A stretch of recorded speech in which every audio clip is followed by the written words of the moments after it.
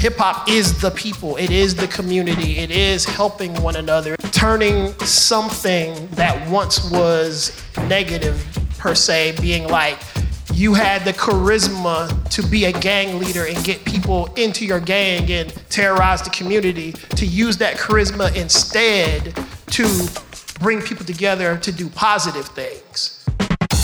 You know, part of building a scene is like going in and turning heads. Whether it's they're falling in love with you or like, what the fuck is this? And you still need them to hear that because that's a new experience for them, and that's gonna make them rethink what they think about music.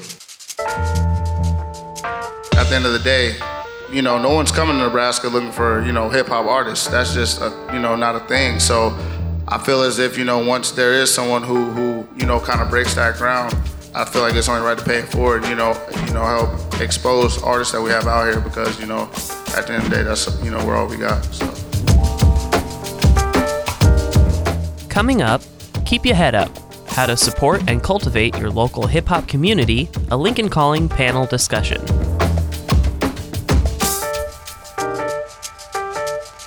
This is the Lincoln Calling podcast series presented by KZUM Radio in Lincoln, Nebraska. Each episode brings you the full recording of a different panel discussion held during the annual Lincoln Calling Festival in September of 2018. Find them at kzum.org, lincolncalling.com, and most places podcasts are available. We'll hear from innovators, activists, entrepreneurs, and more, covering everything from road stories to making it in the music business, to inclusion, wellness, and a range of other topics. All recorded in front of live audiences during the 15th anniversary of the festival that brings emerging and established artists from around the world to stages in downtown Lincoln every fall. On this episode, Keep Your Head Up, a panel discussion on how to support and cultivate your local hip-hop community. Recorded in front of a live audience on September 21st at Bodegas Alley, panelists include Sleep Sinatra, Rhea Gold, Hakeem, M. Shah, Cesar Comanche, and Alfred Banks.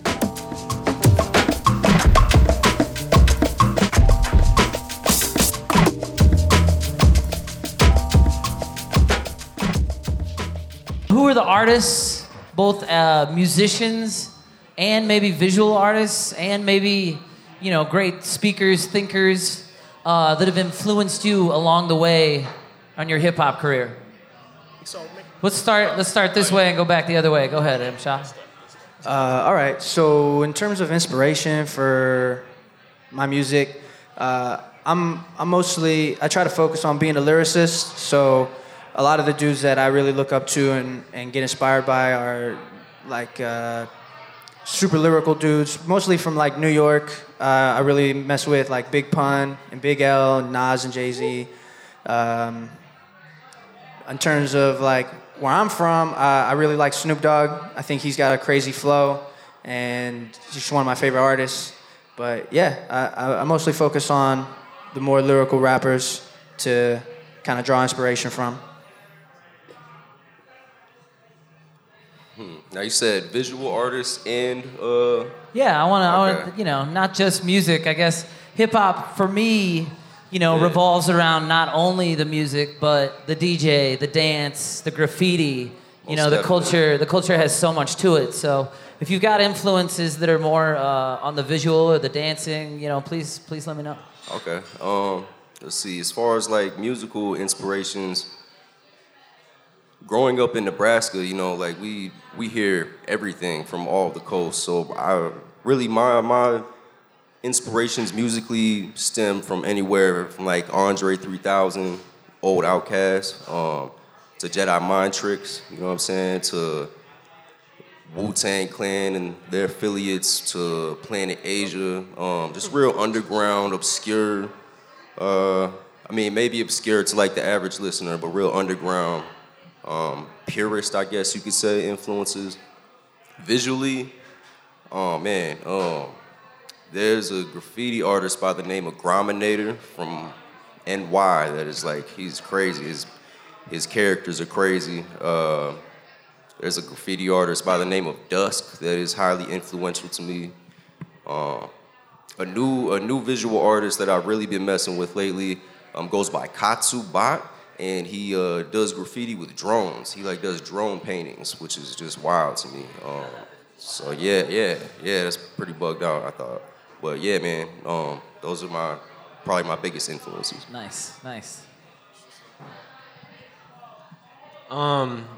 I would say some of my biggest influences. I pull inspiration from so many things. Being in Nebraska, I mean, you could find beauty in anything. So I guess I don't necessarily put all my inspiration in people. I put inspiration in my surroundings and what I see on a day-to-day life. And that's what I, reincorporate and put into my music, into my brand, into my label. I guess I don't put too much, not to say faith, but I don't put too much into people. I put things in life, So I just try to pull and recreate from what I see and what I experience. When it comes to my influences, I'm gonna go with Tupac, Nas, Biggie, Newer, J. Cole, Kendrick Lamar, Sahara Prince. Those are some of my favorite artists.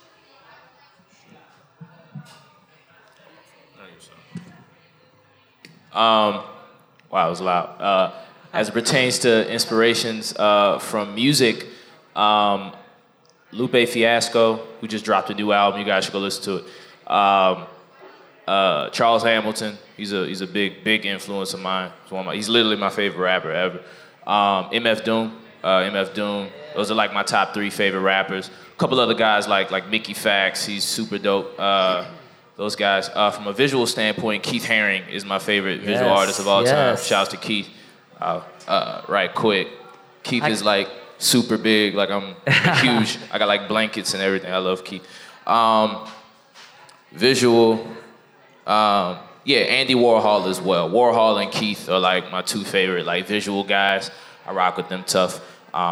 That's kind of where I pull a lot of my inspiration from. From a music standpoint, visual type of deal. So, yeah, that'd be my answer.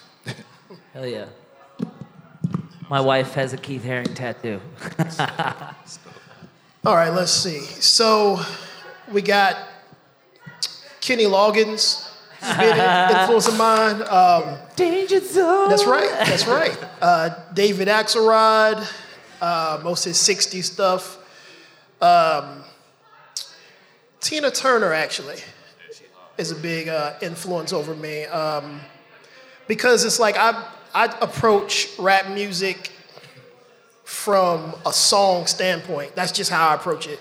Like, I just believe who makes good songs and good albums, and then people who do that in rap, for example, to me, like, we got earlier Ice Cube, Redman's earlier albums, an album that is like a movie from beginning to end and has a concept and a feel, because if you make music with that good, and that doesn't mean subject concept, like it could be anything, even a sonic concept, that music will resonate with people and it will stay with them forever. You can listen to something 10 years later and like it more than you did the first few years you listened to it. So, and my biggest influence as far as hip hop culture and rap music is my older sister, Missy. She's the one who taught me everything, and like she brought me into the fold like the end of the 70s, like 79, 80. She had me listening to stuff. She had me listening to Kraftwerk and stuff from overseas. And I don't know how she got it, because we're from a small town in North Carolina called Jacksonville, North Carolina. So how she was turned on to it, I'm not 100% sure, but she just was, and she just brought me into that world, and it was so magical to me. And the thing I liked about hip-hop culture so much back then was how renegade the culture is, because it didn't want to belong to any type of status quo thing. It was just, this is what we do, this is who we are. Like, breaking, people were getting arrested for breaking. People still are getting arrested for graffiti arts, you know what I'm saying? Things like that, the renegadeness of it, and is what made me love it more than anything else. I love that answer.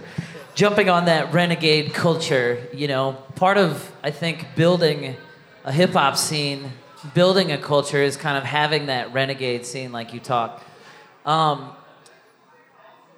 What are some of the parties that you've thrown or the events that you've done that you feel were really great and really like both changed yourself and changed your culture that you have in your cities?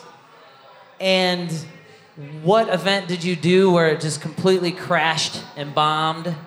And how did you get back up and go back to work after you just played for 2 people? So tell me about those shows that you helped put on or that you performed at that changed you but also changed your scene or your crew. And then tell me about the complete worst time, the bomb. Cool? Jump in. You seem like you got it good. Yeah, I can attest to terrible shows. First show I did that I headlined, it was my birthday, July 17, 2012.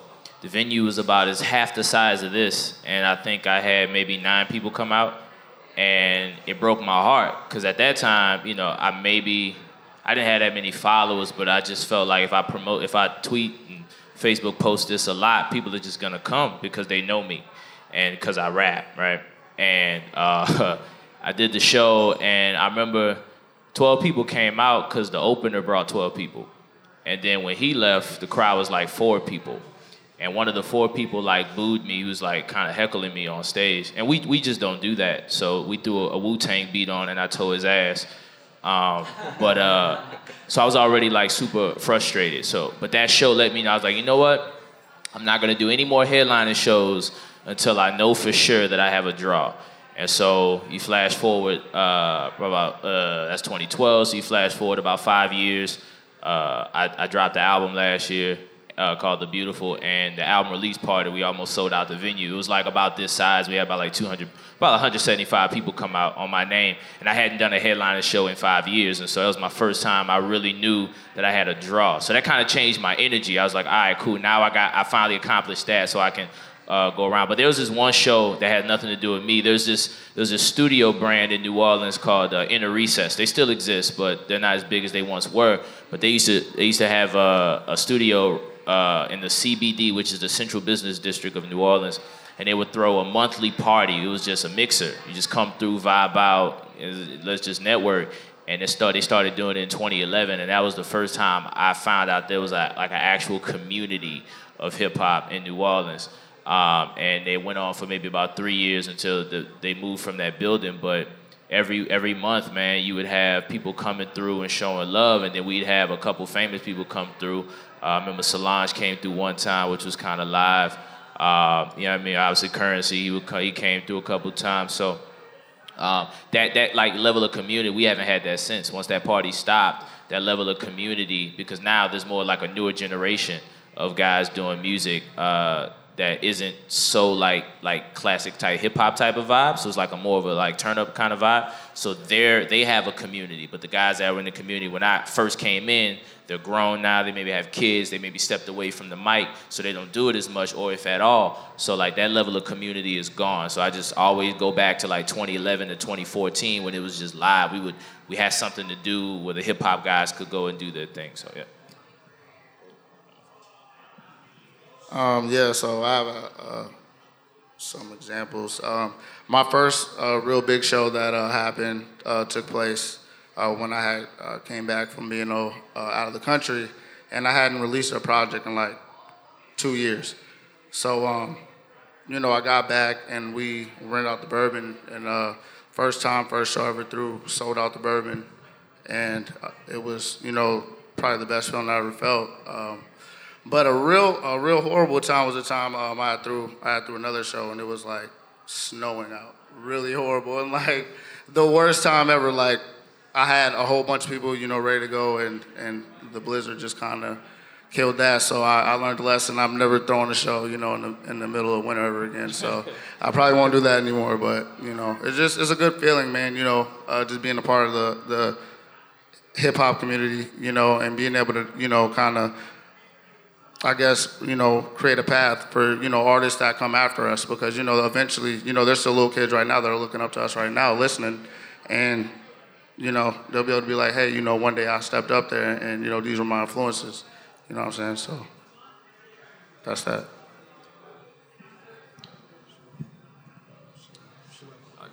Go for it, Hakeem. I mean, out of all the shows, that I performed at, I've got to feel both sides of, the ups and the downs, sold out shows and the shows with one person. Through the courses, I learned to enjoy the downs more. Feeling the highs of, when everybody's there is good, but I learned to enjoy the downs more because after you're done, I don't know, you just get a sense of, I want more, I can do better. It's more constructive. And I learned to really hone that and, perfect my craft off of those downs. So I learned to, enjoy those more because I know the more you enjoy those and the more you construct yourself and build yourself off of those, when you finally get to those peaks that you know that you're gonna get at and you know that you deserve, they're much more rewarding. So those have been my experiences with shows. Yeah, I think you made a great point in being able to acknowledge taking away from the bad shows. See, in my experience, the most memorable shows to me have always been the ones that have left a big impact on both myself and I feel like the environment around me, the people that came. Maybe not necessarily the largest crowds, but for example, the Good Gospels that we hosted when we were still at church, it was just a different type of vibe. It was a more intimate setting. It was very artistic. It was close. It was a close space. But the camaraderie that was gained there, I've seen numerous musical relationships and like even literal relationships be formed through the community that was gained. So the second Good Gospel was probably one of the best. Another one also, which probably was the craziest show that I've ever done. There used to be a record store down here. The name escapes me. Black Circle. So we did a show on the rooftop of Black Circle, and midway through that, it started pouring, and there was like lightning crackling all over the place. But Cat still wanted to rhyme though. We was gonna shut it down. Cat still wanted to rhyme, so we was like, all right, we're gonna push this a little bit longer. I'm not trying to have anybody get electrocuted or anything, you know what I'm saying? And eventually the rain shut us out and we're running down the stairs with turntables and trying to break everything down, but it was an amazing time, man. It was very memorable. It's just certain memories like that, get embedded in your head and really makes the hardships of trying to build a community up worth it. As far as like, my worst shows, there was a point in time prior to establishing what Good Gospel is now to where I was really kind of trying to figure out how to organize my own lineups and, you just run into misfires like that, man. I can't really name one specifically because there was a lot of those, but like Hakeem had mentioned, it's important to have those shows to not only, humble yourself, but to be able to analyze what you're doing and how you can come with a more successful strategy. Oh, go ahead. Go for it. Oh, okay. A little bit. I wouldn't say it's the best show, but it was a show that was a testament to that I was actually working with something. I was hired to do a short performance, might have been like 10 or so minutes, in between a doubleheader for the San Francisco Giants. And it's like they had like a venue like right by Pac Bell Park. That's what it's called at the time anyway. But so I'm hype about it because I'm like, okay, I'm on the West Coast, about to do in this crazy situation for a rap situation. So when I walk in the spot, I'm looking around and I'm like, none of these people give two shits about rap music. And that's when I started feeling like I'm about to damn bomb. Like, this is about to be bad. Because they had a jam band up there playing. People, drinking drinks. We're talking about the demographic had to be 98% white folks between the ages of 40-something and like 60. And I'm looking around the band, and I mean, it's, this happens. I'm looking at the band, they're white, and I'm looking at like, this is about to be bad. So I go up, and then they told me to jam with the band a little bit. So I'm trying to jam with them, and they're like, look, come on, little rap dude, get the fuck off the stage. Like, I'm dead ass serious. They wasn't trying to fuck with me at all. So I was just like, all right. So it was show CD era, so I had my show CD ready, put it in, performed, and like the whole crowd went from, just mingling and doing things and being background music. Everybody came to the stage and was wilding out with me. And I was like, I actually won in this situation. So that showed me that this was still early in my career. And I was working with something. Now, the worst show I ever did, I don't really gauge how I feel about shows, about how many people come. It's how the people react to me. You know what I'm saying? So the worst show was when I did a show in my hometown. And at this point, I had already been like touring overseas and all across the country and doing all these things. And then I'm like, okay, so it was a party, and for some reason they wanted me to come just perform at the beginning. So I go up, do my thing, and I'm paying attention, and you're reading the crowd. And like, the place was packed. It had to be at least 800 people there. They weren't there to see me, but it was 800 people there.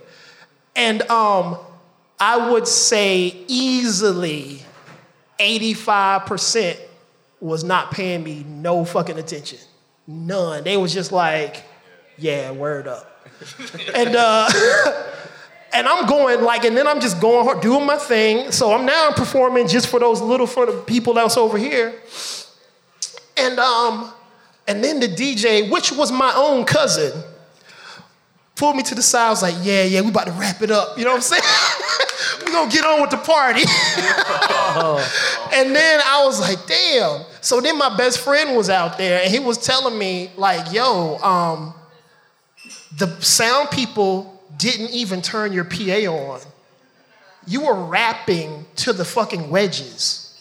So to me, I'm thinking it sounds fine. I had no idea these people are up there looking at me like doing some damn mom art on the damn stage and shit. I'm like, oh my God. So yeah, it was in front of people I went to school with and everything, but yeah, I bombed bad. It was terrible. Shy, you got something? Yeah. So just to touch on like best and worst shows and stuff. My man Stefan and I, when I first moved out here, we tried to do like a 4 Pillars of Hip Hop show where we try to showcase the MCs, graffiti, breakdancing, and say what? DJ. Oh yeah, DJing, of course. I wasn't sure what somebody said over there. But yeah, we had some breakdancers come through. We had some live art. We had DJs do a set and had some MCs come through. And it was really cool because it was the first show we ever put on our own, and it was at the front room of the Bourbon. And for like 3 or 4 weekends before leading up to the show, we'd be downtown passing out flyers to random people, kicking freestyle bars and shit, just being like, hey, you guys like rap? Come through. Like, let me kick you some bars. Come through. And it was really cool to see, just like, we had maybe 60, 70 people or something come through. And it was really cool to just have all these people come that we didn't even know. That felt really cool. But then last year, during the summer, I'm friends with D-Wayne, who does, I think he's with KFRX. Yep. And he was going to do some sort of performance at the state fair. And so he was like, hey, dude, like, I'm going to do some beatbox shit. Like, do you want to come and kick some verses? And I was like, yeah, for sure. The state fair? Fuck yeah. So we get out there, and we had no idea what it was. Turned out it was a pep rally for UNL, and it was, I thought, because, at the State Fair, they got all these performing, artists, musicians and shit on the big stages. It wasn't on a stage.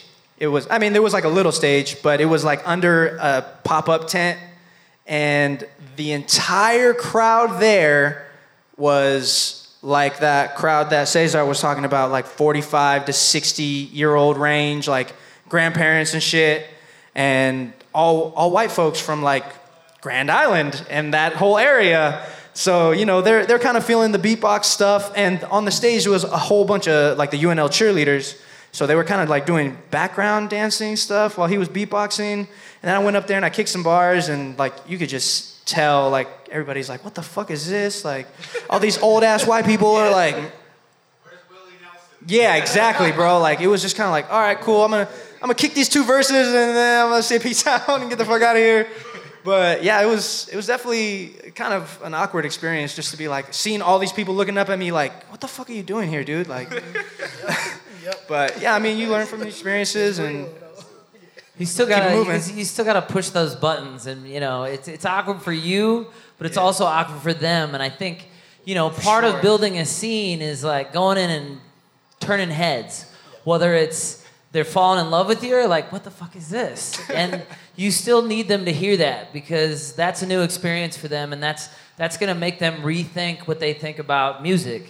And so, getting on our topic of how to build this hip hop culture, I wanna hear about what it is outside of music.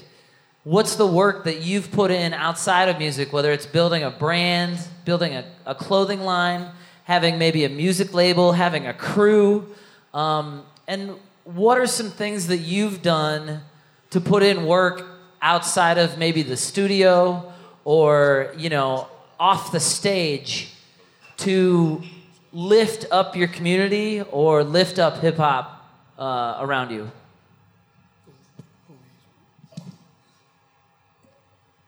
I think one of the most important parts is being like visible, as much as humanly possible. I think when you're doing, because no matter what genre you do, when you first start out, you're underground.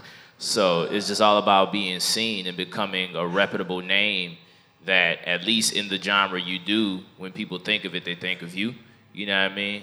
You may not be a household name even in your hometown, but when people go, okay, I have this artist coming through the city, who should I have open? Oh, well, I know homie, and then you're the first person they think of. So visibility, I think, is very important, because when you have visibility, then you become somewhat reputable. You know what I mean? In some instances, obviously, sometimes that disconnect of whether you're good or not can kind of make or break the situation. But if you're at least visible, you'll be given the opportunity. And if you're a great representation of, hip hop or whatever the case may be, or whatever scene you're trying to build, when you get that opportunity, every time you get an opportunity like that, you're setting the foundation. You're putting down the bricks to kind of make that happen. And like I can say from personal experience, I'm from New Orleans. Like, there's no hip hop in New Orleans. You would think because of like No Limit and Cash Money, but no. I can tell you straight up, like the festivals that have been going on in my city, I've been the only hip hop representation. Right now is the Tricentennial of New Orleans, the 300th year. We had we had a festival called French Quarter Fest. Bless you again. We had the French Quarter Fest, and there was the 300th year New Orleans, so there was 300 acts. Take a wild guess how many hip-hop acts they booked. 1. I was the only hip-hop act. Now, every city in America has at least 1,000 rappers per block. There's no reason why it should be 1. So, but with that said, because I was given that opportunity, I didn't get to perform because it was a hurricane came through, but if I, given that opportunity, I could represent my scene and go, yo, there's more of me. So if you like what I do, check out these fly guys and gals as well. So being visible, I think, is one of the most important things as it pertains to trying to build a scene. Yeah. Word.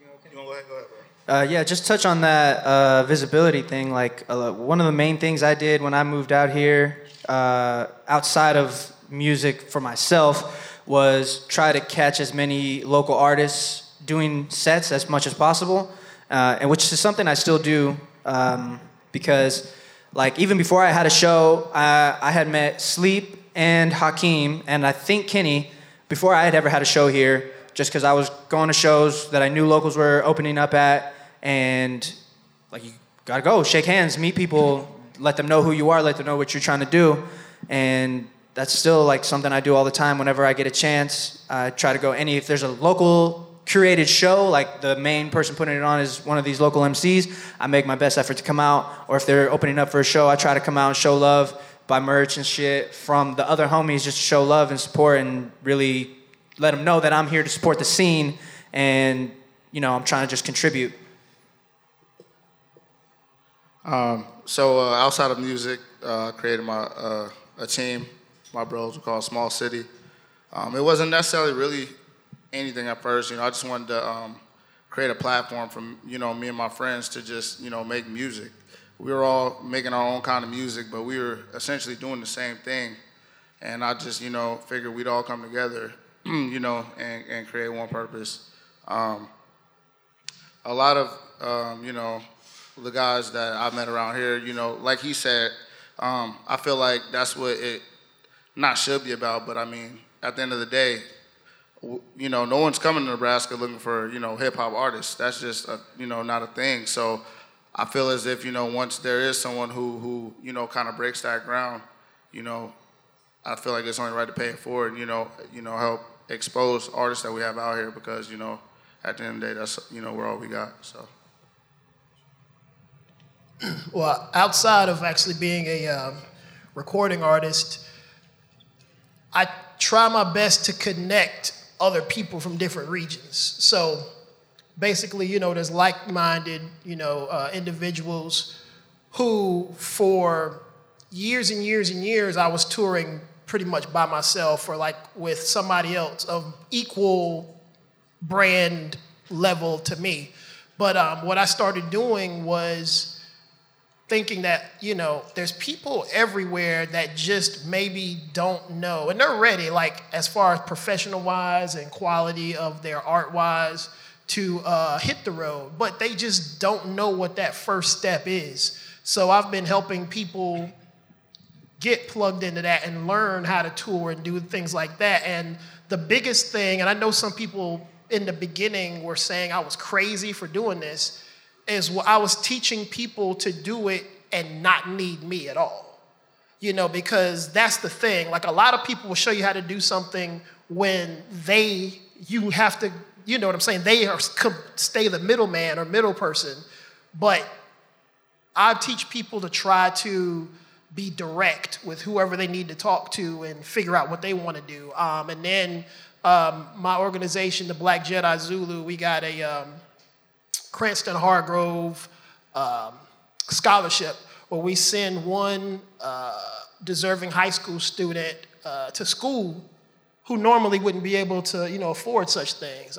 We do that. And then we do things like Christmas, toy drives, food drives, clothing drives, and you keep doing that because hip hop culture is supposed to be about the community. And I feel like the worst thing that happened was rap music and hip hop being used interchangeably.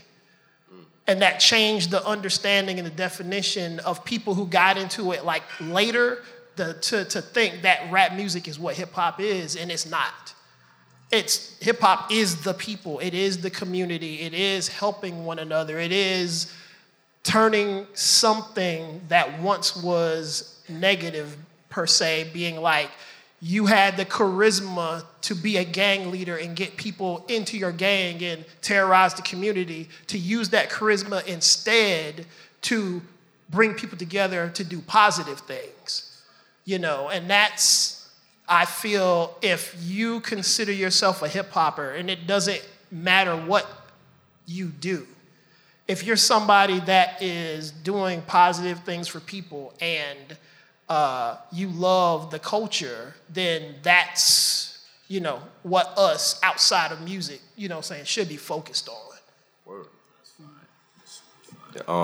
Yeah, man, I think that, you know, a sense of camaraderie is needed. As far as like what I've done to help establish a sense of community outside of music. I just really try to, as my colleagues have said, just connect with people. Not even necessarily artists of the same, like not even just MCs. A lot of my homies do photography, and I try to give them opportunities to where they can, build up a portfolio. Or if there's visual artists, we try to incorporate visual art into the Good Gospel shows that I host. Once you get into that position to have any type of platform, being able to give other artists the same thing, being able to reciprocate that is really important, I think, and it shows that you're invested in the community more so than just sonically. You know what I'm saying? Yeah, man. Yeah. I say outside of music, all in all, I'm gonna just strip away music, rap, hip hop. I'm gonna strip away all that because I look at myself something more than just being a hip hop artist. Because I hold myself accountable to so many things. Having 2 kids. All in all, my goal at the end of the day is to show people what you can do from nothing and build on top of that and create a foundation to do something, greater in life. I like to see myself using music as a gateway to so many other things that I want to do later in life. But, for now, I like to show kids what you can do. Myself starting a record label and building the artists on my team, also becoming the engineer for the artists on my team because I believe in them like they believe in me. So, just doing stuff like that because I know the fan base that I have, they looking at me, and I always try to hold myself to the highest standards I can. So I like to say if I can't change the world, I'll spark, the mind of a kid who will. So, I like to, just look at myself other than just a hip hop artist, more on just the bigger picture as a human, we can do so much more. So that's how I look at it. Spence had to go put out some fires. He just went and got pulled away, so I'll be taking over as the moderator for the rest of the panel. All right. What's up? Hey.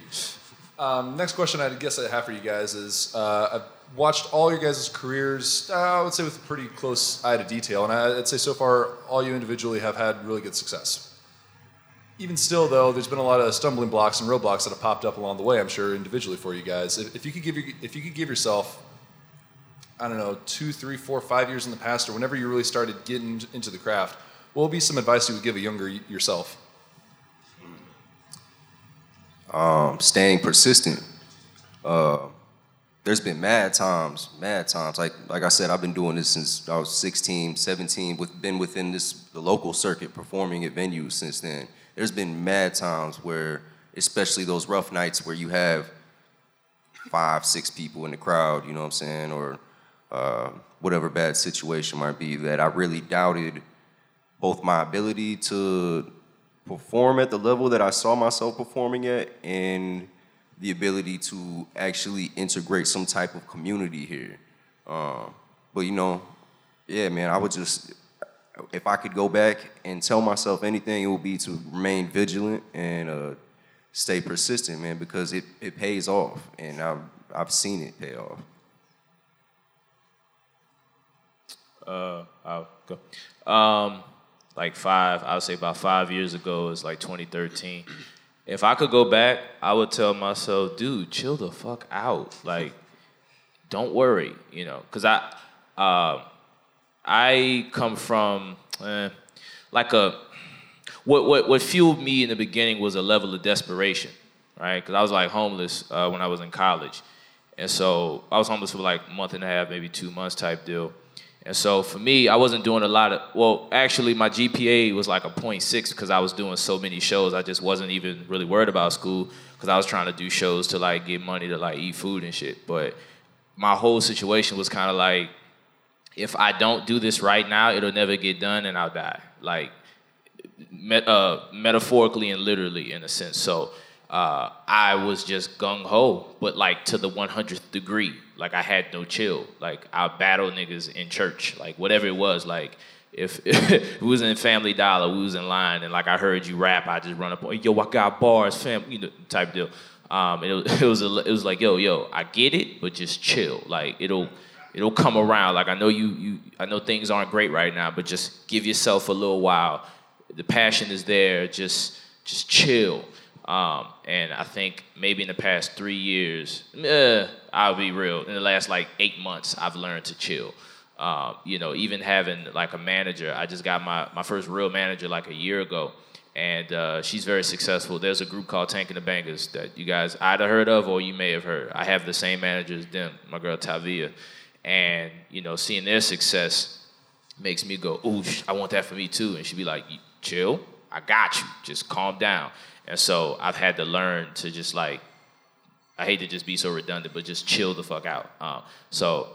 Learning to manage my passion, I think, was the biggest roadblock because I just want it so bad, and I still do. I think when someone finds something, whether it's music or if you're a visual artist or if you're literally a garbage person, if you just want to be the best person, and by the way, garbage people make like 50, 60 a year, and they got benefits, so it's a great job. So it's no diss to them. It's just saying, like, whatever you do, you're just very passionate about it. You'll do anything to make it happen. And I think, sometimes that passion can get in the way of, logic, in a sense, because you run off of energy and adrenaline. So for me, the biggest thing was just learning to curb my enthusiasm. The thing that I would go back and tell myself would be to truly understand that everybody is built differently. And the reason I'm saying that is because when you extend a hand or you champion somebody else or you go to somebody else's show and things like that, when I would see that same person not champion me and not come to my show, it would deeply hurt me. Like deeply. Of course, you don't show it on the outside. You always act like everything's all good, but it hurts. You know what I'm saying? And years and years of doing that and thinking that like, I've been pushing and championing and doing this and that, to big up my brother or sister, and they don't do that back to me. I had to understand that that's just not how they're built,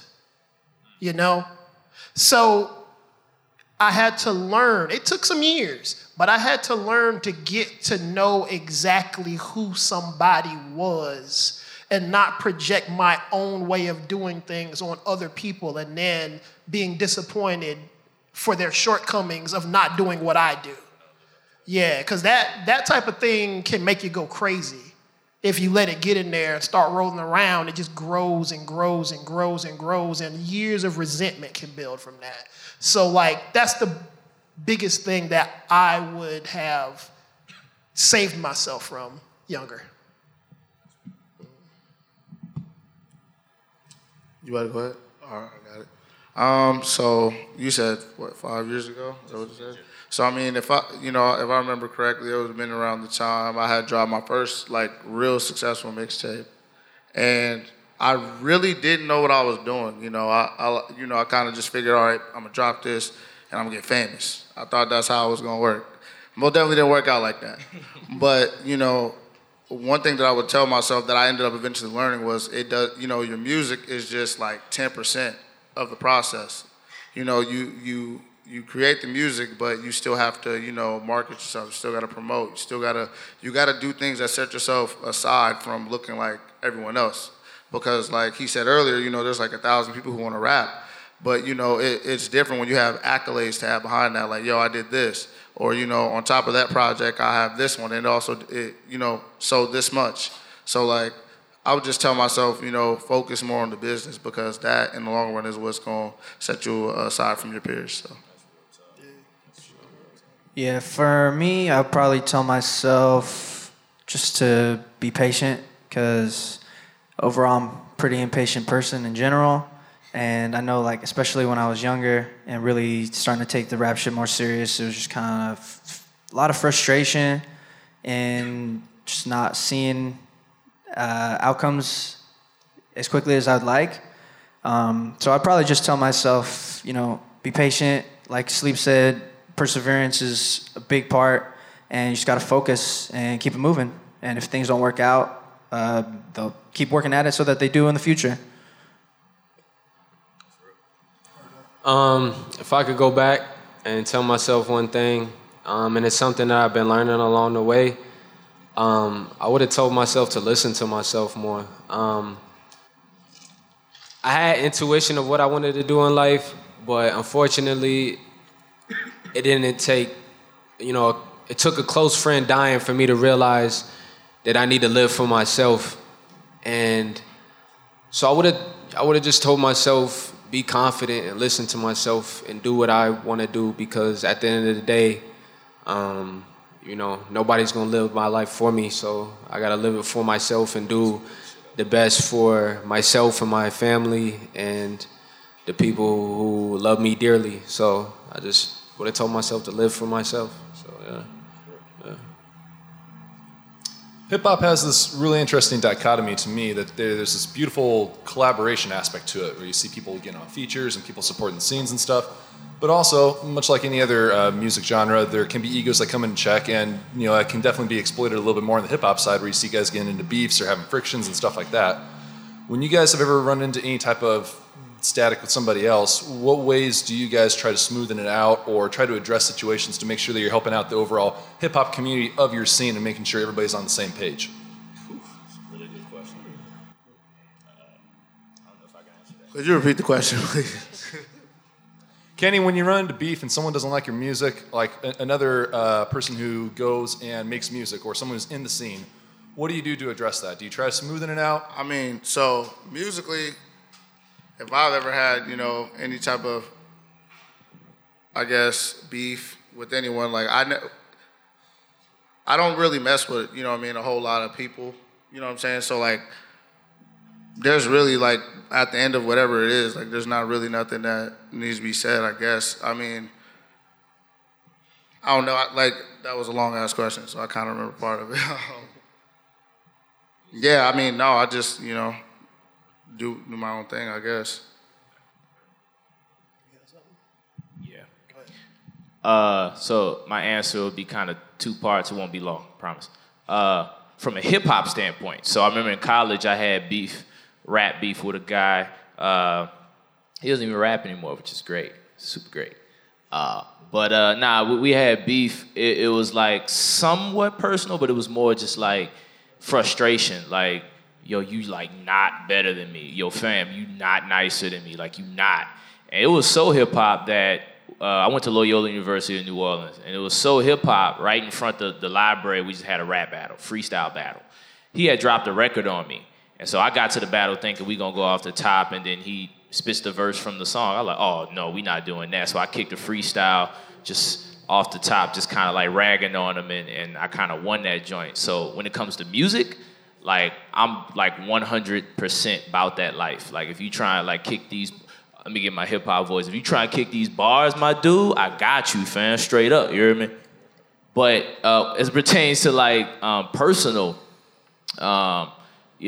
beef, I actually have somewhat of experience with that. I mean, that show that I mentioned earlier that I almost sold out, I had a dude pull a gun on me like at the show because of Twitter, because social media is the most important thing in the world and it can get you killed.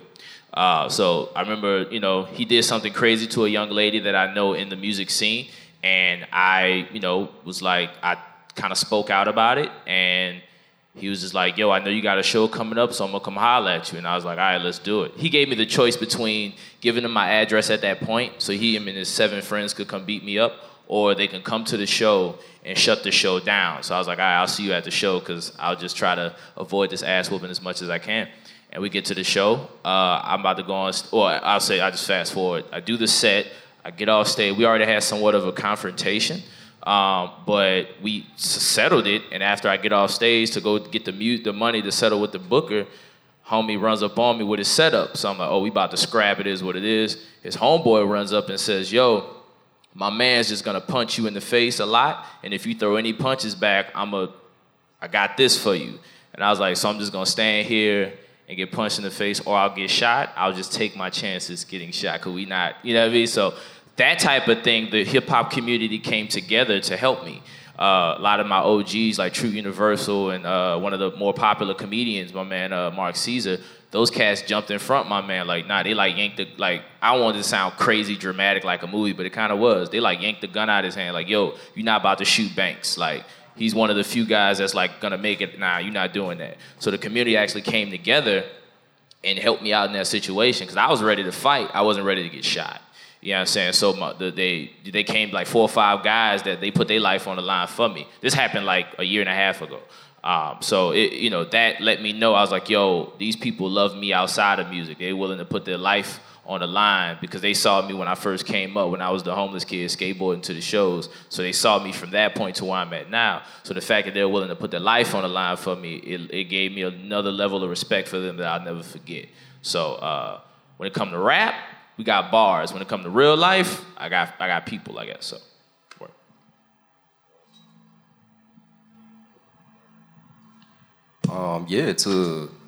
To tie into that, definitely, like, I consider myself an MC, so if it's like, an artistic qualm, like you said, like somebody feel like they nicer, then yeah, we could battle, you know what I'm saying? Like, I grew up freestyling and, lunchroom battles and jail battles and all that. Like, I'm accustomed to that, so, and I feel like that's its own separate facet in hip-hop as well. Like, the battle scene is its own subculture within hip-hop. There's cats that battle that don't make music, like they just, just pen strictly for their opponent. So, I definitely respect that aspect of the culture, and I'm with that to the fullest extent.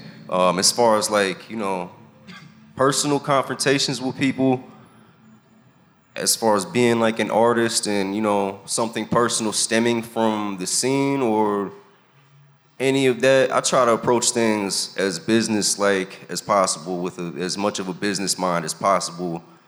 And I feel like that's, especially being in such a small, tight-knit community in Lincoln, beefing with people in the same community, especially on some other stuff, is detrimental to what you both got going on. You know what I'm saying? So I would much rather find a solution and we could get money together, or we can get, we can organize together as opposed to bumping heads.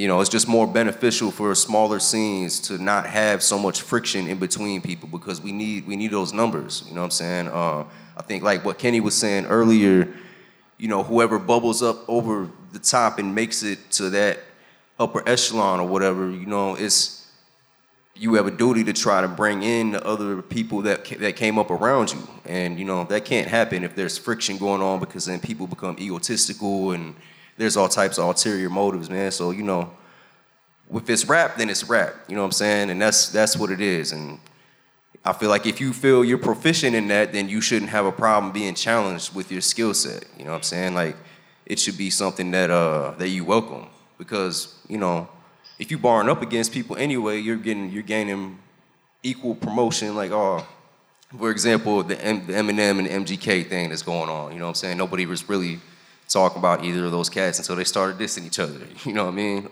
Prime example. So, yeah, if it's bars, it's bars. But if it's something other than me personally, I feel like we can always try to come to some type of mutual understanding to keep the momentum going rather than halt something. I feel that. For me, generally, I'm pretty emotional, so I know that if I get sucked into some kind of drama or some shit, I'm gonna get worked up, and it's just not a good look, and it's not a good feeling. So in general, I try to avoid all that kind of stuff, but if it comes down to it and I feel slighted by somebody or disrespected or something, even outside of music stuff, I generally will address it just like as a person, like, hey dog, I feel like you disrespected me by doing this or that or whatever. What's good? And we just chop it up, talk it out, and deal with it that way, like fucking adults. But yeah, most of my lyrics are punchline lyrics, so they're pretty pointed and kind of aggressive at times. So I'm not necessarily averse to like if you want to say you're better than me or whatever, like these other homies said, man, we can fucking cipher it up and see who's got the best bars. That's cool. But if it's on some personal shit, best thing is just to address it and get it out the way so y'all can, work together and get this money. I think through the years, one thing that I learned is at the root of a lot of things, it's pride.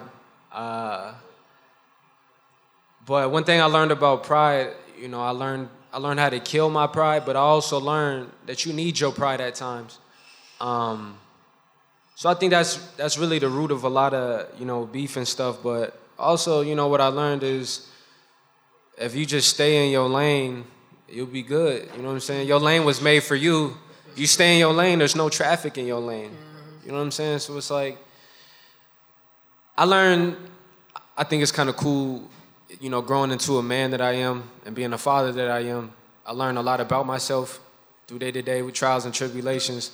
I learned how to cut things off that I just don't need, and I can do it with ease now. It's a lot of things in life are either beneficial or they become a leech. So, and if you, give your leech any time of the day, they're gonna suck you dry before you know it.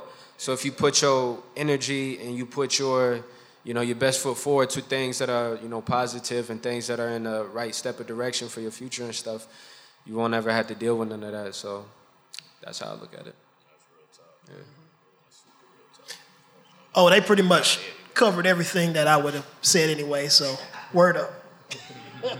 All right, well, we got about 10 minutes left, so I'm going to throw out one more question. This is something actually I thought of when Sleep was talking. You talked about business and professionalism. It's something that, sad to say, a lot of times on local scenes, we all know the stereotypes about how, some rappers can't always be the most professional.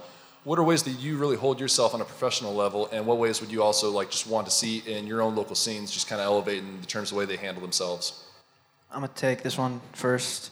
One of the main things you got to do, man, is show up when they tell you to show up. If they tell you sound checks at 6 o'clock, I'm there at 5:50, 5:45. I'm fucking ready. I got my DJ there. We're ready to set up, get sound check going. Obviously, that never goes down that way. We get there at 5:45, sound checks at 6. Nobody shows up till 6:30. We're sitting around waiting, and that's just a big thing, And also, you see a lot of cats that they'll go up, they'll do half a set, or not do what they're supposed to do, not be out here hustling, selling tickets. Personally, for me, I don't know how y'all get down, but I don't like to rap over vocals because nobody wants to see that, man. You come to a rap show, they want to hear you rap. So that's another thing for me. That's if I see somebody rapping over vocals, for me personally, that seems unprofessional. Or dudes showing up, or not even showing up to sound check at all. Just show up and, try to hop on the mic right before their set or whatever. But yeah, just like any other business, man. If you're going to you got a meeting, be there on time or be there early. Show up, do what you're supposed to do. It's really not that hard. But yeah, there's just simple things like that, little shit. Show up on time, go do what you're supposed to do. It's actually the hardest shit in the world, M. Shaw. Why are you setting such a precedent? What? This guy's impossible. Nah, man, from personal experience, I can say that I'm starting to get into this world where, again, I'm the only representation of hip-hop. So, I'm getting booked by 80-year-old 100,000-aires or millionaires because they want rap at their event type deal. So I am the representation of every single rapper in the world at that point for that 45 minutes to an hour. So if I come to the show late, if I come to the show smell like drugs, if I come to the show wasted, if I come to the show crazy looking or egotistical or whatever, that'll be the last rapper to ever get booked. So I kind of take it even a step further with my professionalism. Yeah, 5:45 ASAP. I get there at 5 o'clock. I'm stalking the venue an hour and a half early just because, you know what I'm saying? It's for real. So, but yeah, I was blessed to do Voodoo Fest, which is a big festival back home. I got to open for Kendrick Lamar, which was incredible. So I was one of the only hip hop guys locally from New Orleans to do that show. So I had to rep. I had to rep very hard. I had to represent the New Orleans scene. So I got there really early, you know what I'm saying, network with everyone I possibly, you know what I mean? So that's the biggest thing. I am now the representation of an entire scene in my city when I do these things. So I take that very serious. I'm very proud of that, and I'm very prideful with that. So I try not to play any games with that. So, the best thing is, man, like, again, show up on time, just be open-minded. Don't be so driven on what you got in your mind that you're not willing to listen, because sometimes you'll get to a venue. I sometimes do shows with my tablet. I don't have a DJ all the time. So, but if my man Fly Cuts is like, yo, fam, I'll DJ your set. Hell yeah, let's do it, bro. Let's rock. You willing to volunteer to do, man, let's rock. You know what I mean? It's no, I don't work with, you know what I mean? Just don't be hard to work with. That's very, very important as it pertains to professionalism. So yeah, that's how I feel about that. Okay. Yeah, I'm just piggybacking on some stuff they said. If most people who are in any type of performance or art or whatever, they're not doing that as their living, but they want to be doing it as their living. So it's kind of backwards to, hopefully, you show up at your day job on time that you hate, but this thing that you love, you show up whenever, you come drunk and high as fuck. You don't do that at the job you hate, but you do it at the job you love. You disrespect the people who may have come to see you by rapping over your vocals or whatever the fuck, because to me, it's disrespectful. Because if people came to hear you rock, you shouldn't just be playing your songs and ad-libbing your songs. It's terrible, It's just interesting to me. And then on top of that, professionally, you watch the other people performing that are performing at the show you're performing at. Because cats will come out there, rock, show up right in their time to rock. And then as soon as they're out, come on, crew, let's go. We out. To go where? Where do these people go? You ever wonder that? Like, where the cats who don't have time to watch other people perform, what's so pressing that they got to get to? But they, and that's the thing. And also, and it's one of the brothers said earlier, go to shows when you're not performing.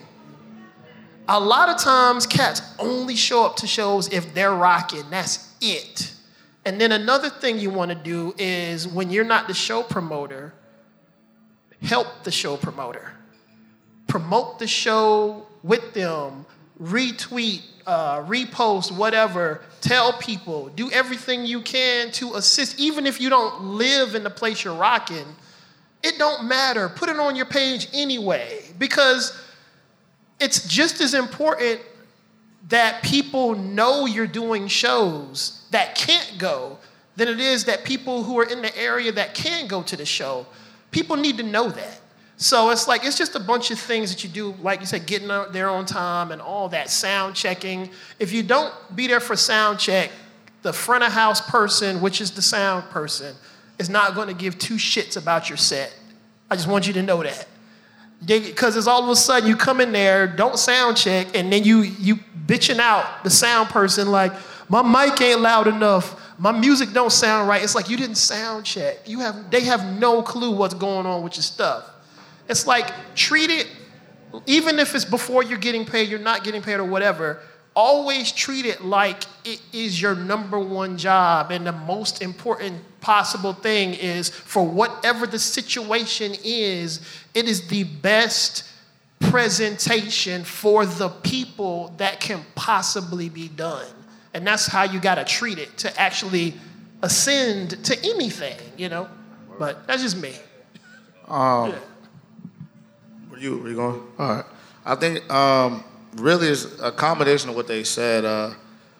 Professionalism, following up, with certain things. I don't like leaving loose ends, untied without, making sure everything is just, done to standard. Being approachable, people should feel like it's comfortable to talk to you, whenever they're dealing with you. I just, just think that it makes, you know, everything more cordial that way. You know, if I feel more comfortable talking to whoever it is I'm dealing with, you know, that's cool. So it's hard to extend a hand, you know, never feel, I guess, you know, too above to speaking it to anyone else, or, you know, showing up on time. Yeah, that's another one. I'm all about time, because, you know, there'll be times that I'll have DJs that want to, you know, make the show seem like it's about them, you know. You know, also, yeah, man, just being professional. That's about it for me.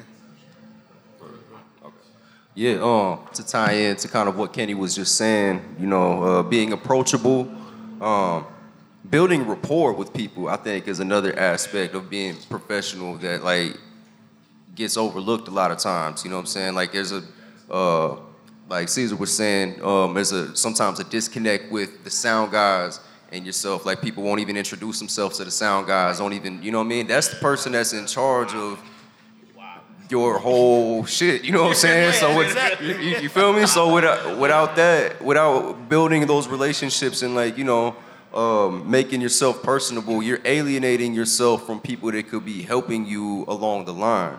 A prime example is like my man Duff at Duffy's. Shout out Duffy's Tavern. If y'all haven't been there, make sure you go get a fishbowl or something, but drive safely after that though. Like, you know, just being able to chop it up with Duff a couple times in person.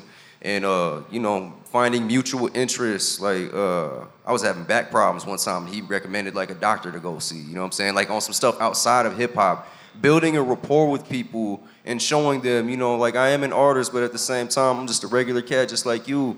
I think it creates a different level of respect and personability, and, you know, only good things can happen when you are making relationships with people. I would say it comes down to some etiquette. I think, man, not even being nice, but saying thank you and being genuine goes a long way. You tell somebody thank you, you know, thank the venue owner for having you, thank the sound guy. That shit goes so far. And people remember things like that, like, oh, he was nice, he was professional. Pay people in advance. When you say you're gonna pay somebody, pay them in advance. Give them that cut up front. Don't show up. Oh, I'm gonna get it for you. The golden rule: just treat somebody how you want to be treated. Every friend doesn't make a good business partner. Every business partner ain't a good friend. Yeah, I think it's pretty simple. Just, you know, treat people nicely. Treat people how you want to be treated. That's it. Word. Yeah. Word up. Some wise words, fellas. I think we're just about out of time right now. So I want you guys to give it up for the fellas up here for the panel. This is the...